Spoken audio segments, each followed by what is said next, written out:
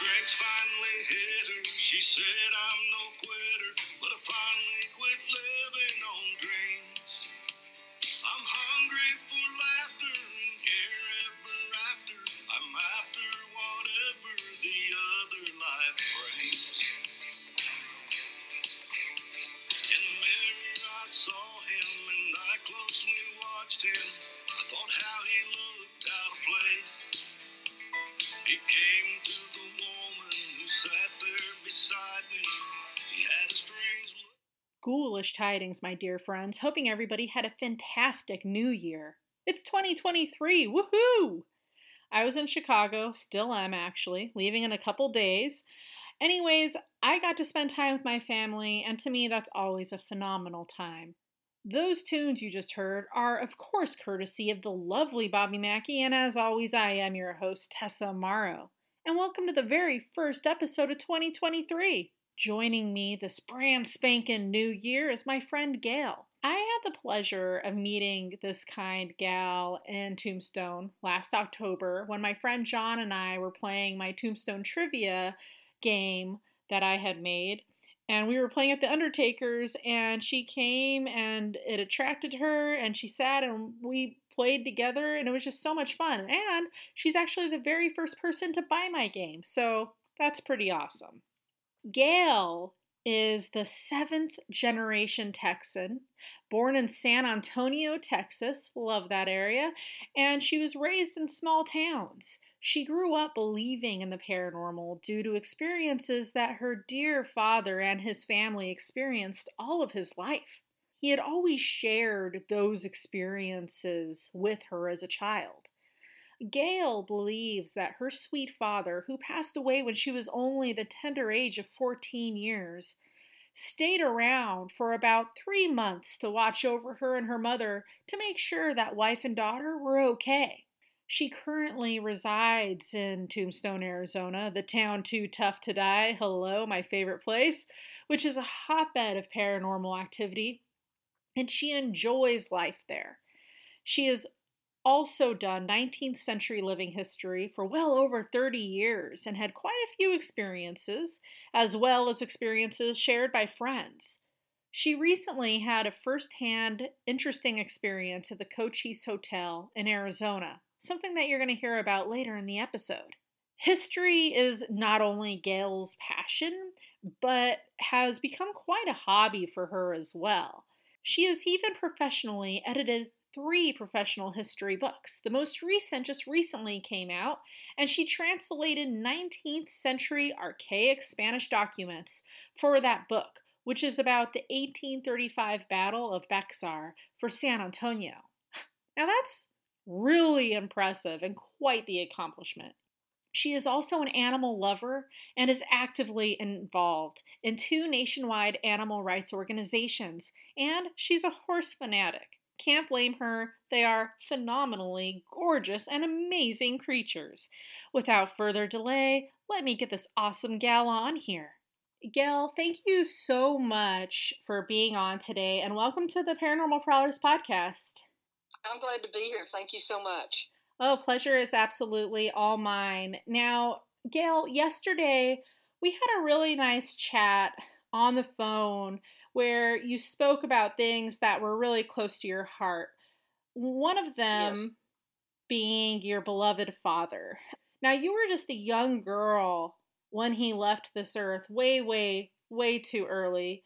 And from one daddy's girl to another, I am so truly incredibly sorry about that. What was your favorite thing about your dad? He adored my mother, and he adored me. He treated her the way she should be treated or should have been. She has since passed on as well. And he grew up in a house full of boys, and he wanted a little girl. And of course I was a tomboy, but he was a man's man, but he was so loving and very giving, and I have such fond memories of my childhood with him. That's awesome. I mean, he may have left early in your life, but those memories will stay with you forever. That's true. Absolutely. They do. I still miss him.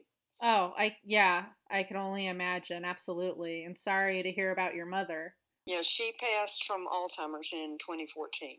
Oh, so So, recently then. Oh, I'm really sorry. yes. Well, what was your favorite thing about mom? She was my best friend. And a lot of people say you should not be your children's best friends, but that woman was there for me no matter what. And my joke about her was that I could go in and say, "Hey, Mom, I just robbed the biggest bank in Dallas, Texas." And she'd say, "Oh, honey, that's wonderful. How much did you get?" Not really. But I mean, she was my biggest supporter and was just always there. Yeah. And just pure unconditional love as close as you can get from a human. Oh, that's amazing. That's great for sure. When it comes to your dad, you mentioned that he was a World War II vet. Am I right? Yes, that's correct. He was in World War II back when they had the draft. He was drafted. Wow. I just have to send love to him because I have so much love for vets anyways, but my grandpa, he also was a World War II veteran and he, fought in Battle of the Bulge and different things and they're just kind of a special breed, aren't they? Yes, they are. And my dad served in the Pacific Front, especially in New Guinea and the Philippines, but primarily in New Guinea. And I remember as a child the scrapbooks he had full of photos and the things that happened over there. And he got a medical discharge. A landmine went off. He had been over there for 4 years, and the landmine went off right close to him and severely burned his right arm and shattered his right eardrum. Oh my God. And that's how he got out. So he was deaf in his right ear after that. So one of my memories as a child, he would always set me on his left leg so that when I talked, I was speaking into his left ear, which was his good ear. Wow. So Yeah, so glad he made it out of there alive. yeah, yeah. So guys, if you look at the cover picture, obviously there's a beautiful picture of Gail herself in that beautiful dress. And then there's two pictures of one of Gail and her dad, and then the other of just him. And I just love those kind of old pictures. I look at those too in my baby books of my grandparents. And Hmm. they're so fun. They're so neat for sure. And then the other one is a book cover, which we will talk about just in a little while as well. So when your dad passed on, as a young girl, you felt in your heart of hearts that his spirit decided to stay for at least 3 months. Talk about that for a bit, if you will. Okay, and not to be morbid, but my dad passed when we were at church on a Sunday morning. Oh. He did not come in for the church service. He had told my mother that he had real bad indigestion and was going out to the car to get some Tums or Rolaids. Mm. And when church started, she said, "Oh, your daddy probably fell asleep. Go outside and get him." And since we are doing a paranormal thing, this should make sense to people. Our car was parked at the end of a long walkway to the back door of the church. And I went out the back door of the church, looked down the walkway, and sure enough, he had his head leaned back on the headrest in our car and was asleep, so I thought. I went about halfway down the sidewalk and I thought, "Oh, I'll let him sleep." I was 14 and I turned around to go back into the church and I literally heard a voice screaming in my head, "Turn around, turn around." Oh. And when I did, his head dropped off the headrest. And I ran back to the car and he had the window down and I was beating on his arm saying, "Daddy, Daddy," and nothing. I ran back into the church and said, "Mom, I can't wake him up." And that was it. And he had paranormal experiences all of his young life on the farm he grew up on and the land down the road. So for months afterwards, you could feel his presence in our living room in his favorite chair. I would hear his old truck in the driveway. He drove a Chevy Apache 10, 1957.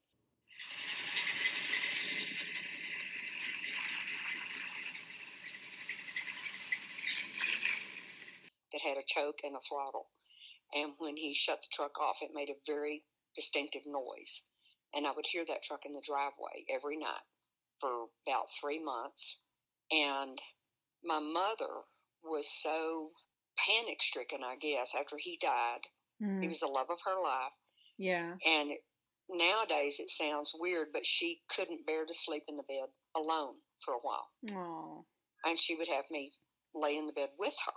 Not a weird thing, just for comfort for another person. Right, right.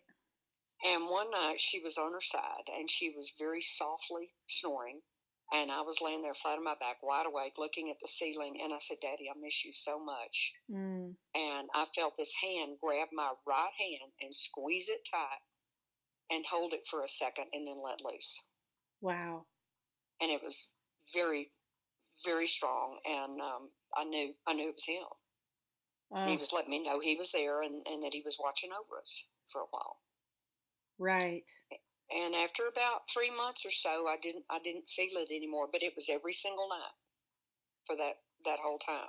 That's incredible. First of all, I have to say, when you were talking about how that voice was screaming in your head to turn around, I just got the craziest chills all over my arms, goosebumps. And I am so sorry that happened, that you had to be the one to find him. And just, I mean, I can't even imagine. But like you said, a lifetime of memories, I hope, overshadow those kind of memories. Yeah, looking at his picture, the two pictures that you sent me, I could feel the love. I could see how happy he is that you're on his lap, on his knee, and just, I could just feel it, when you look at pictures, and you could just feel the happiness and love and the joy, and it's like contagious. Like that person that walks in the room and they're like, oh, Joe Blow has the biggest smile. Everyone has to smile. You know what I mean? So that was him. Right. I could feel that for sure. And so I think it's very special. I've had that too, where people close to me pass away, not a parent, mind you, but close to me, like adopted brother or whatever. And I would feel them afterwards. And I think it's just such a blessing that they choose to kind of stay and kind of keep an eye and be your guardian angel. And I know people go, oh, haha, guardian angel, but I really believe in that. I do. Oh, yeah, exactly. Heavens, yes. They do. Yeah. They're just looking over you, looking after you. And just the fact that you were like, I miss you, Dad. And you felt that hand, and that he stayed for that long. And you said that your mother didn't experience, or didn't feel that. What did she do when you told her that you felt that? Was she like, you said she's your biggest supporter. Did she believe you, or did she kind of go, like your dad believed, but not me so much? No, she totally believed me. Yeah. She totally believed me. I think part of the reason she didn't feel it, they had been married 26 years. And as I said already, he was the love of her life. Right. And I think she was so entrenched in her own grief. Yeah. Because it was so quick. And, he had an issue 3 months before he died with what, again, he thought was bad indigestion. But when he died, it was a massive heart attack. And the doctor said, looking back, the one 3 months before was probably a small one. He was having chest pains, but he thought it was just bad, indigestion. Oh, wow. Obviously it wasn't, and it was a massive heart attack that killed him. He was literally here 1 minute and gone the next. Oh. So it was very sudden.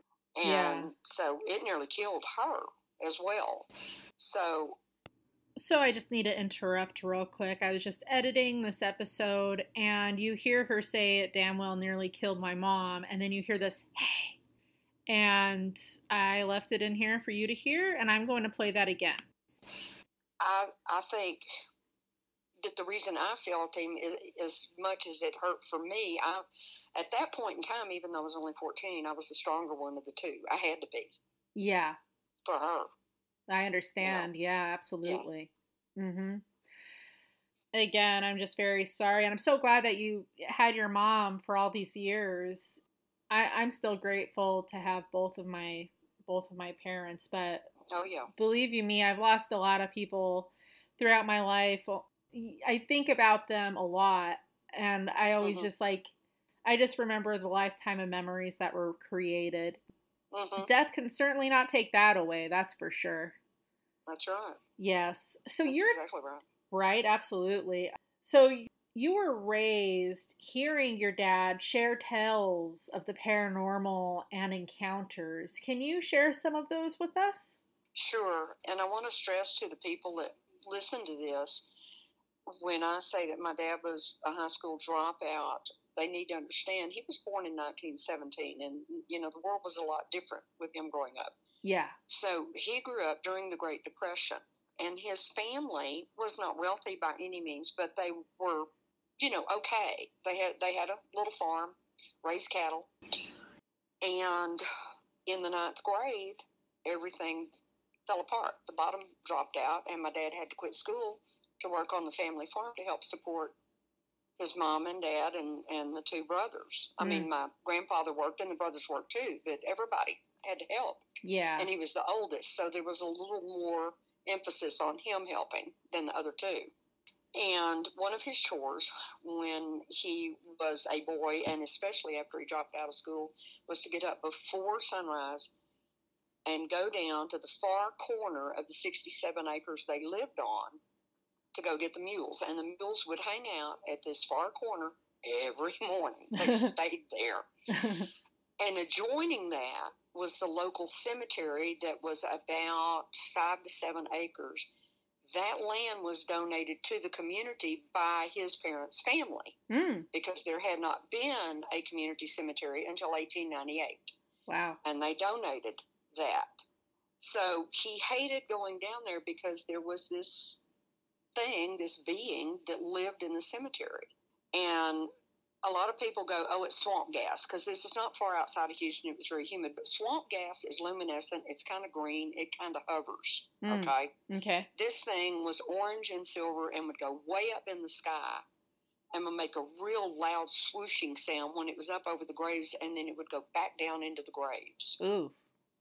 And it would just scare him to death. Even at 15 years old, it would just scare him to death, and it came out every single morning. So I grew up hearing about this thing, and then when he married my mother, she saw it.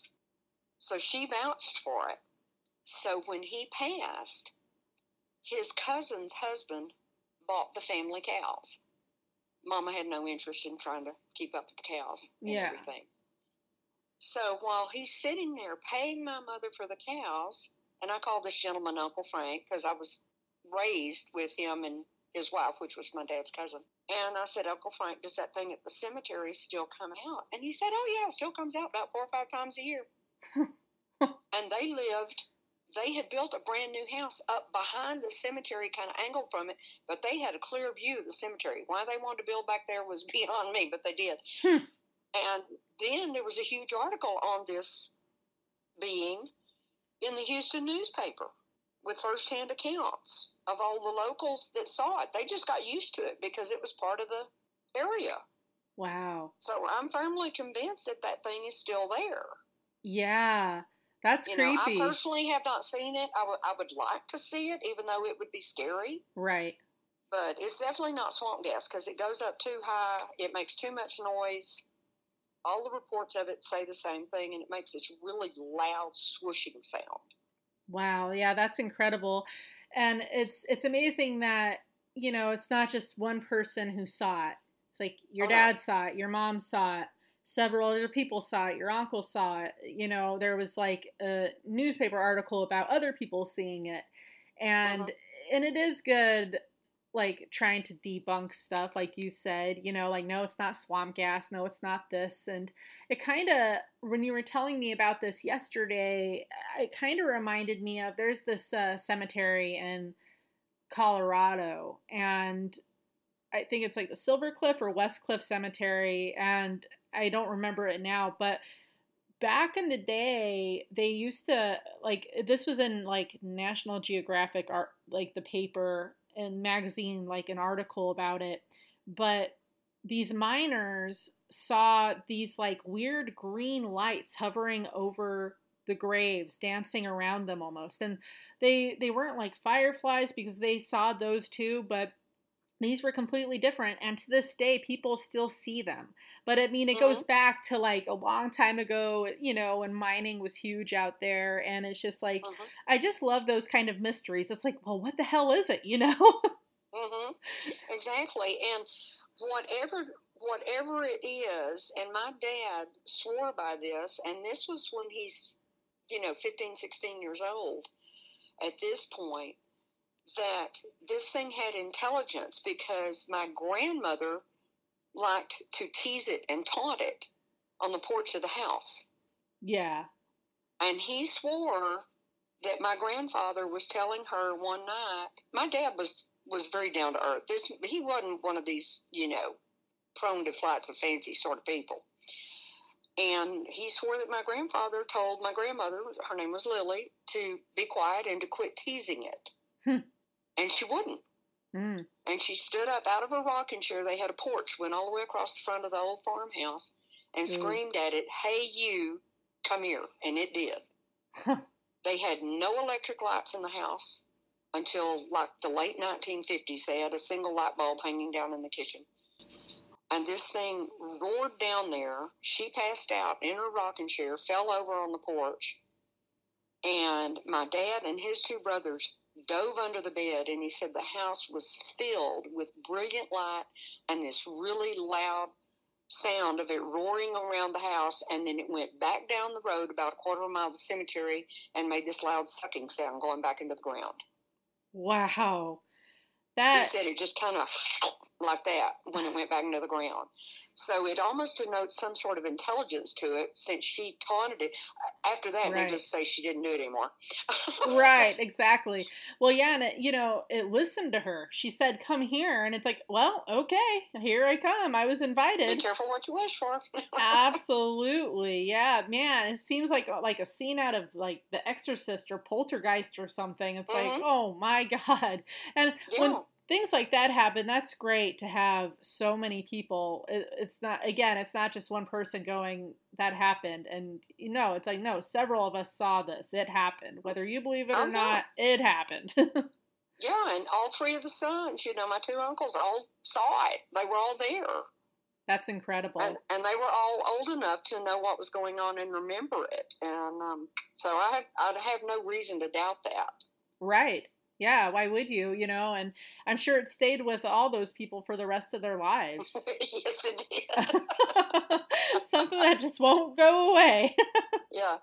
You recently stayed at the Cochise Hotel, a place that I intend to do an episode about sometime in the future, but what can you tell us about this location?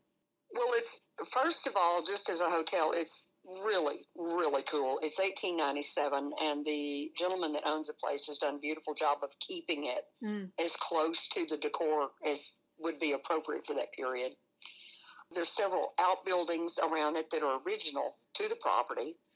Big Nose Kate worked there for a while. Oh, wow. On one of her many split-ups from Doc, and they may have been permanently split up by that point. And then out behind the hotel is a 19th century gambling hall. And the gentleman that owns the hotel, lovely gentleman named Phil Gessert, so big shout out to Phil, is an expert Pharaoh dealer. So my husband and I asked him to show us how to play Pharaoh because we see it in the movie of Tombstone and everything. Yeah. And so he showed us how. And it was fascinating. It was a lot of fun. A real Pharaoh game, to people that know how, goes much faster than what we did. But Phil was very sweet and patient, showing us, how to do it. The only thing we took with us was an EMF detector. That's the only thing. We didn't have, anything else. And, of course, in hindsight, after getting there, Mario said, my husband, wished he'd taken his EVP and all that stuff. Yeah. But we took the EMF meter. We were the first people that Phil allowed in the gambling hall after dark at night. And that EMF meter went nuts the whole time we were in there. And Mario finally sat down and acted like he was dealing Pharaoh. And we are firmly convinced that there were two people across the table from him. Oh, wow. That's awesome. Yeah, right. So when we went to the laundry where Kate worked, he turned on his cell phone to record me with the EMF meter and me talking because I was trying to contact Kate. Yeah. And I'm not into it like that as much as he is, but I am fascinated with her character. And I made a point to stay a long way away from him so that the cell phone could not contaminate the EMF meter. And at one point, they have the big old heavy galvanized tin barrels in there and buckets where they would boil the clothes and everything. And there's a real long-handled wooden paddle where they could stir the clothes. So Mario took that and started rattling it around in the bucket, in the great big bucket. And I'm asking questions about, Kate, are you here? Is anyone here that worked here? Did you work here? Is he irritating you doing this? When we go back and he played the phone back and he was videoing me at a distance, back to back, there were two. Yep. Plain as day. Oh, wow. Very plain. Yeah. And we were like, oh, my word. Now, I'm not saying it was Kate. I don't know, but it was a female voice, and it was probably one of the workers there, but it's very plain. That's incredible. Yeah, to me, that's my favorite piece of evidence is the EVP, you know, the voices of the deceased. It's like, well, wait a second, because I'm a debunker. I've said this a bunch of times, but like, I'm totally a debunker. I'll debunk everything under the moon. If I hear a dog bark, if I hear this, that. So when I'm listening later and taking notes, I know exactly what's happening. And so it's like, wait a second, I didn't react to that voice. I didn't hear that voice, yet it sounds like it's whispering right in my recorder or right in my ear. And it's like, to me, that's epic. That's great. And you mentioned Pharaoh, going back real quick. Last time we were in Tombstone in October, we had been invited by Donna from the Undertakers to go and play with her. And so we went. And it was neat. You know, I don't remember what day it is, but it's at the Oriental where Doc Holliday and Wyatt did it there. And it's like, what a better place to learn how to play Pharaoh than right here at the Oriental in Tombstone, you know?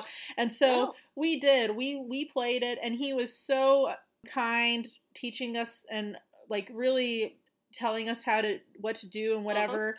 And so then the next day he was doing it again. I think it was karaoke, and he was just kind of like there playing. And so we went and played again, and it was just so much fun. And so it is fun. Yeah. Yeah, right. So I ended up buying, I already have a bunch of card decks, but I bought the old decks that don't have the numbers or, you know, the K or the A or any of those. Right. And I'm going to make a nice Pharaoh table thing. And now it's like a game that we love playing. And I'm always the dealer, so I haven't played in a while. But that's a really neat game. So, and that's fun that you guys were the first people allowed there after night to go like do that kind of thing. Well, and one thing I want to point out too, when we did this in the gambling hall, we were in there with the door shut. We were the only people in there. And again, the backyard and the grounds of the Cochise Hotel are not huge, but it's a nice area, and there are multiple outbuildings. We were the only ones on the grounds. So for your listeners, that there was no external noise. Cochise is tiny; it's out in the middle of nowhere. Yeah. There were no cars going by. There were no other guests of the hotel out on the grounds. There was nobody in the laundry with us. We were it. And as I said, we made a point of keeping him. When he filmed and captured that EVP, he was a good 10 feet away from me because we did not want any kind of interference on that meter. Right. From the phone signals. And that was it. There was nobody with us. Nothing. That's neat, for sure. Yeah, I have to say, Arizona really has become my go-to place for investigating. You know, I still investigate in my home state of Colorado and in other places, but it's my favorite place, my favorite state to go. And it just is so full of that old Wild West history and those spirits, and I love it for sure. I definitely wouldn't mind going to Cochise Hotel at some point. How far is that from Tombstone? Oh, it's a little over an hour. It's not very far at all. Yeah, that's not bad. Yeah, I'll have to definitely check that out sometime. Yeah, it's about 15 or 20 minutes outside of Wilcox. Okay, cool. So it's not far at all. Yeah, oh, that's nice for sure. Now, we're hopping from one state to the other. Now, one place you mentioned to me was this phenomenal photographic evidence that was caught at Gettysburg. Can you describe these special pieces of evidence? Sure. That was with my husband, who has since passed away, not asking for sympathy. Mm. We worked for a historical nonprofit research foundation, and he ran a historic site, and we had the privilege of one of our donors to the foundation gifted the foundation with the money for a 2-week cross-country history trip for college history students. So we went to like Monticello, we went to the old Vermilion Courthouse in Illinois, we went to Harper's Ferry, and then we were in Gettysburg for the 140th, and we spent a week there selling books for the press that the foundation owned. Well, we were involved in a living history unit, the 7th U.S. Living History Association, and our major in that unit, if there was a ghost within 100 miles, it would find him. So he lived in Lynchburg, and so he came up, met us in Gettysburg, and here we go. And we hit multiple cold spots, but he had a real expensive, this is back in 03 or 04, digital camera. And one of the students is walking into the Triangle Field area, and my then husband started photographing her as she's walking. And when the pictures all came out, there's an orb sitting right below her right shoulder. The next picture, it's on the shoulder. The next one, it's further up. Then the next one on her neck. And finally, the last photo, it totally obliterated her face. It is in every picture, back to back. It was, for some reason, attracted to Amy. And it stayed with her. That same night, bit of history for people listening, you know, the first day of the Battle of Gettysburg was July 1st, 1863. On June 30th, 1863, the 26th North Carolina Infantry was camped on the grounds of the Cashtown Inn, which is a 1797 establishment 10 miles outside of Gettysburg. We were there on June 30th, and the reenactment group of the 26th North Carolina was recreating that stay on the grounds of the Cashtown Inn. It is still an active hotel. Wow. The pictures from that night, every single picture is covered in orbs around those guys. Just tons of them. It's not stars. It's not dust. There's too many pictures. There's too many orbs. And it's like they were patting them on the back saying, thank you for remembering us. Yeah. You know. Right. But, I mean, I've still got the stills of those pictures, and they're plain as day. And people say, oh, it's stars. No, these are pictures of men lined up together like in an infantry unit, and they're everywhere. So it was a lot of fun, and it was very interesting to see the results of what we got. That's awesome, for sure. I like the thought that was them just, like, you know, saying thank you, you know, for not forgetting us. Yeah. Yeah, none of us felt anything negative or threatening about it when we saw the pictures or when we were there taking the photos. You know, we knew they would probably be there or something would be there. It is a very active site at that hotel. There's footsteps all the time during the night and things moving around. And when my major of the living history unit I was talking about and his wife stayed there, she woke up one night and sees a woman sitting in a chair in the room with them. Wow. Like, oh, hi. Yeah, right? Yeah. So. Oh, and is it also in Gettysburg that you mentioned somebody had seen the apparition of like a woman next to a creek or something? Well, it's next to Spangler Spring, where people used to come and get water. And she is one of the most well-known ghosts that are reported being seen there, and they set up a video camera there at the spring and caught it on video of her walking past in full 1863 period ladies' clothing. Yeah, that's incredible. It's always neat when you see when people are able to capture that kind of evidence, you know, those partial apparitions, full-bodied apparitions. I mean, they're some type of manifestation. I mean, to me, that's mind-blowing. It is, and it takes a lot of energy on the part of the spirit to manifest enough where you can get it on film. Right.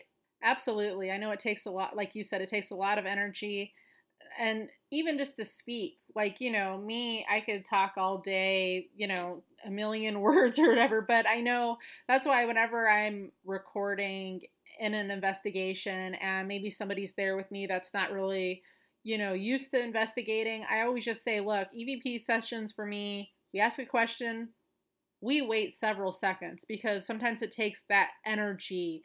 It's like they can't answer right away a lot of the times. And so, yeah, and I could only imagine the energy it takes to just like, manifest yourself. So, absolutely.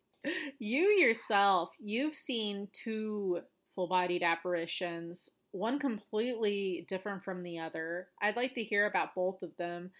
Set the scene, if you will. First, let's hear about the woman. Okay, the first one was in 2010. I'm originally from San Antonio, Texas. 2 hours west of San Antonio is a small town called Brackettville. That is where John Wayne put that town on the map. He made his famous movie, The Alamo, there at Brackettville. That's where they built Alamo Village and the replica of the Alamo for John Wayne in 1959. Oh, wow. And it's out on the Shahan family ranch. I took a job in Brackettville. I'd wanted to move there for years, and I took a job there and moved into this wonderful condo on Fort Clark, which is also in Brackettville, but Fort Clark is also an 1852 historic site. I had rented a condo there, and the condo that I lived in had a connecting door to the one next door to it, but it had been permanently locked. But the people that actually owned it had put the connecting door in there for the lady's grandmother so that they could take care of her and go back and forth. Yeah. And I was sitting up in bed one night. I wasn't asleep. Had the back screen doors open, beautiful night, had them, latched, but fresh breeze coming in.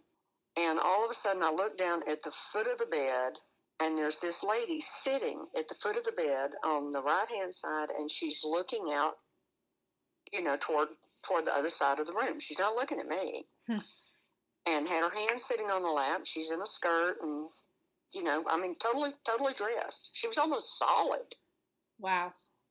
And all of a sudden she turns and looks right at me, has on the big, almost like 1980s, plastic frame, the big glasses, and gave me a faint smile and then was gone.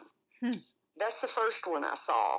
And I didn't really feel it, but I was, I didn't feel scared, but I was like, did I just see this? Right. So I tell my landlord what I'd seen, and she said, oh, that may be, I can't even remember the lady's name. Well, a while later, I get a call one Saturday morning, and it was the lady that still owned the condo, that was the granddaughter that still owned it, Yeah. And she said, I hear you may have seen my grandmother.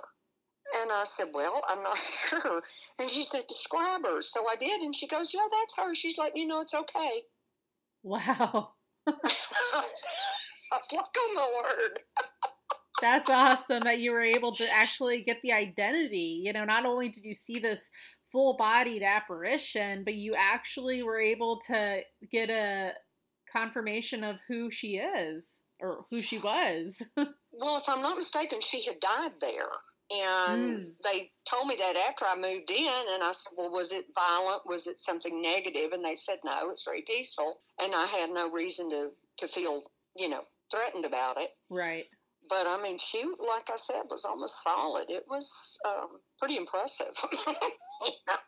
Yeah, that's awesome. That's incredible for sure. Yeah. Now, I know this was more a positive situation. Now, the other one had to do with your husband, I believe, and this was more of what seemed like a kind of negative spirit. What happened with this one? Well, he has done professional paranormal investigations, but he has a lifetime of otherworldly experiences, let's put it that way, of unusual things happening to him. And he admits that he has trouble with attachments. Things want to follow him home. Mm-hmm. Some people seem to attract those, and a lot of the ones that attach to him seem to be negative. I'm not saying he's bad. I'm saying these things, seem to flock to him. Right. This particular night, I was in that state where you're half asleep, half awake. And I look over, and my husband was sound asleep, turned over on his side, had his back to me. And this white thing is there hovering over him. So my brain goes, oh, you're asleep. And I snap to real quick and rub my eyes and sit up. I watched that thing for a good 2 minutes. And this thing was dressed, all in white, and had on, I kid you not, had on a white cowboy hat. Oh, wow. Had the most evil grin, and it's looking at my husband. Ooh.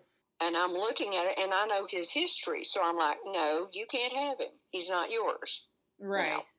I'm a firm believer in God and in Jesus Christ. And I looked at it and said, you cannot be here. This is our house, and you cannot have him. And in the name of Jesus Christ, I command that you leave. Yeah. This thing looked at me, literally put its arm out, gave me a thumbs up, and evaporated. And to this day, my husband will not let me tell him everything I saw. I started telling him about it. He said, I don't want to know. I don't want to know. And I said, well, let me tell you how I got rid of it. He said, no, I don't even want to know what it was. Oh, geez. And I said, it was plain as day. And it was very visible for, like I said, about 2 minutes. I don't ever want to see that thing again. That had the most evil smile, evil grin I have ever seen on anything in my life. Oh, yeah, that's creepy. Well, thankfully, and that was in Tombstone, so that's not unusual. Oh, okay. Yeah, Tombstone. That happened in Tombstone, so. Yeah, well, that makes sense, the cowboy hat and what have you. Yeah, Tombstone. Exactly. Tombstone is just such a phenomenal place. I've had a couple people on from Tombstone, Bruce Burnett and Kevin Wild, and Kevin and Mario are good friends. Oh, nice. Yeah, one of the things that, and I know I've said this before, so my listeners are probably going to be like, okay, hurry up, Tess, and I will, but Tombstone, the thing that really drew me, not was like the spirits and the history, that drew me for sure, but people just treat you like a local. They don't treat you like a tourist, like give me your money. Like I've been to places like when I went to Mexico and Bahamas, and of course those were different countries, but it's just kind of like it's like tourist on your forehead. They want your money. They want this and that. And when I went to Tombstone, I didn't see that in the slightest. People like you're a great example. We were playing a game at the Undertakers and drinking our coffee, and you walk up and you're watching and you get involved, and I mean, it just kind of, I just love that kind of thing where they make you feel at home. You know what I mean? And so that's why I kind of gravitate there every year. And I don't blame you. That's how I ended up living there, was going out there in December 2019 and fell in love. Was just stayed out there a week and was fascinated. Right. Yeah, I think that's what happened with Kevin too, if I remember correctly. He said he was just passing through and he loved it so much that he was like, I'm staying. That's what happened to Mario. Yeah. He just kind of ended up there and stayed. Right. There's a lot of people that have done that, but one thing that you or I or both of us need to impart, though, is people need to understand if they do a ghost investigation, there are negative entities out there. Mm-hmm. There are evil ones out there. They have to take the proper protection and don't play with fire. Right. And I don't mean fire literally. There are bad ones, and that's one reason I'm very hesitant about what I do. Right. Recently, Mario did go with the EMF meter and EVP thing over to a house in Tombstone, and he got some excellent EVPs in broad daylight in there. He was the only one in there other than the owners of the house, and they weren't even in the same room. And he walked through it during the day, and he got some very plain EVPs. That's awesome. Yeah, Tombstone just has a plethora of evidence just waiting to be heard. I have left there every single time very satisfied, always getting, and the photographic evidence is phenomenal too. I've gotten so much there. And like I was telling you yesterday, and I just, every time it's a treat to go back and see what I'm going to get next time for sure.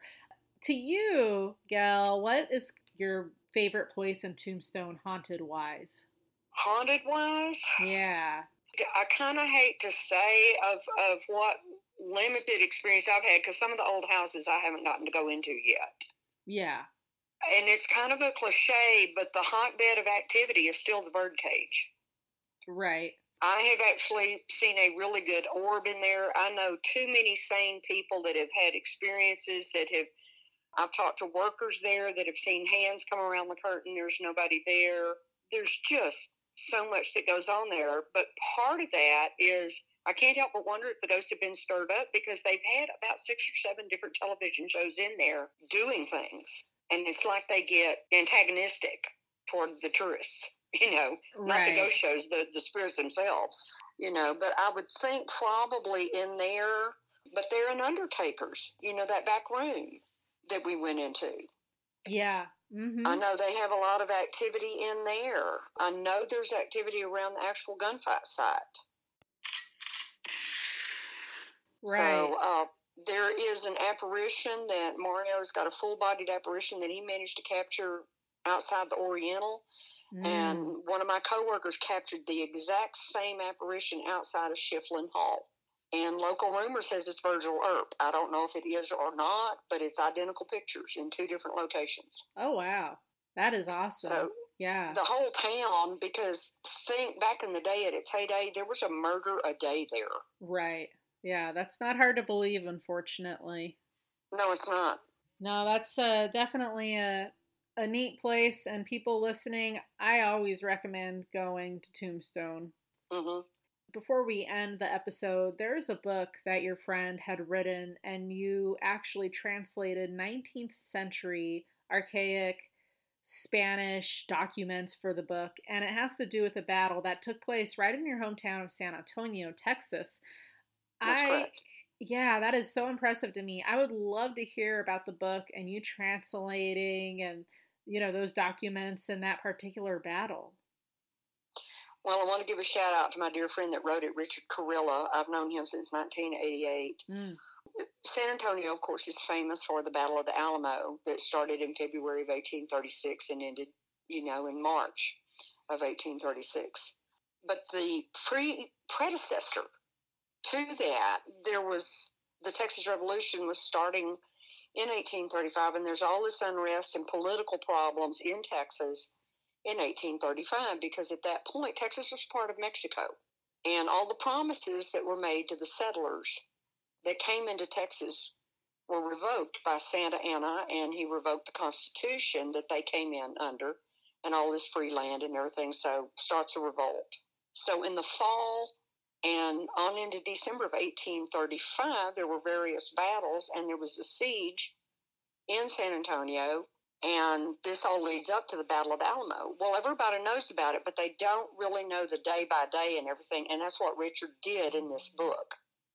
Wow. So the documents were documents from Mexican officer to Mexican officer. Some of them were from Stephen F. Austin on the Texas side to Mexican officers, written in Spanish.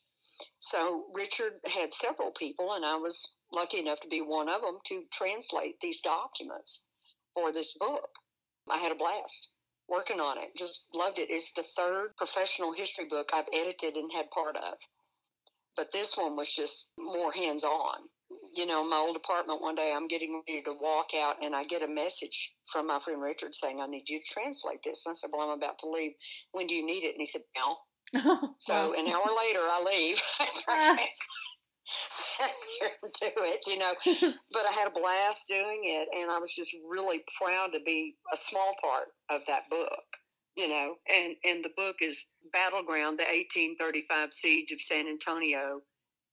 Actually, it's Battleground Bejar, which is the proper name of the county. And most people call it Bayer, but the real name of it is Bejar in Spanish. Okay. Oh, that's very cool. That's neat that you're a part of that. And so again, you guys, that is actually on the cover picture of this episode. And so are people able to, like for me, I've written a couple books, and I always tell people, get it from me. Don't go on Amazon, but I know not everyone's like that. If somebody was interested in this book, would they go directly to your friend or would they go to places like Amazon? No, they would go to Amazon. It was Okay. published by State House Press in Texas. Then they would go to Amazon. He was allotted a certain amount of hardbacks, and most of those he autographed and sent to people that worked on the book with him and for him.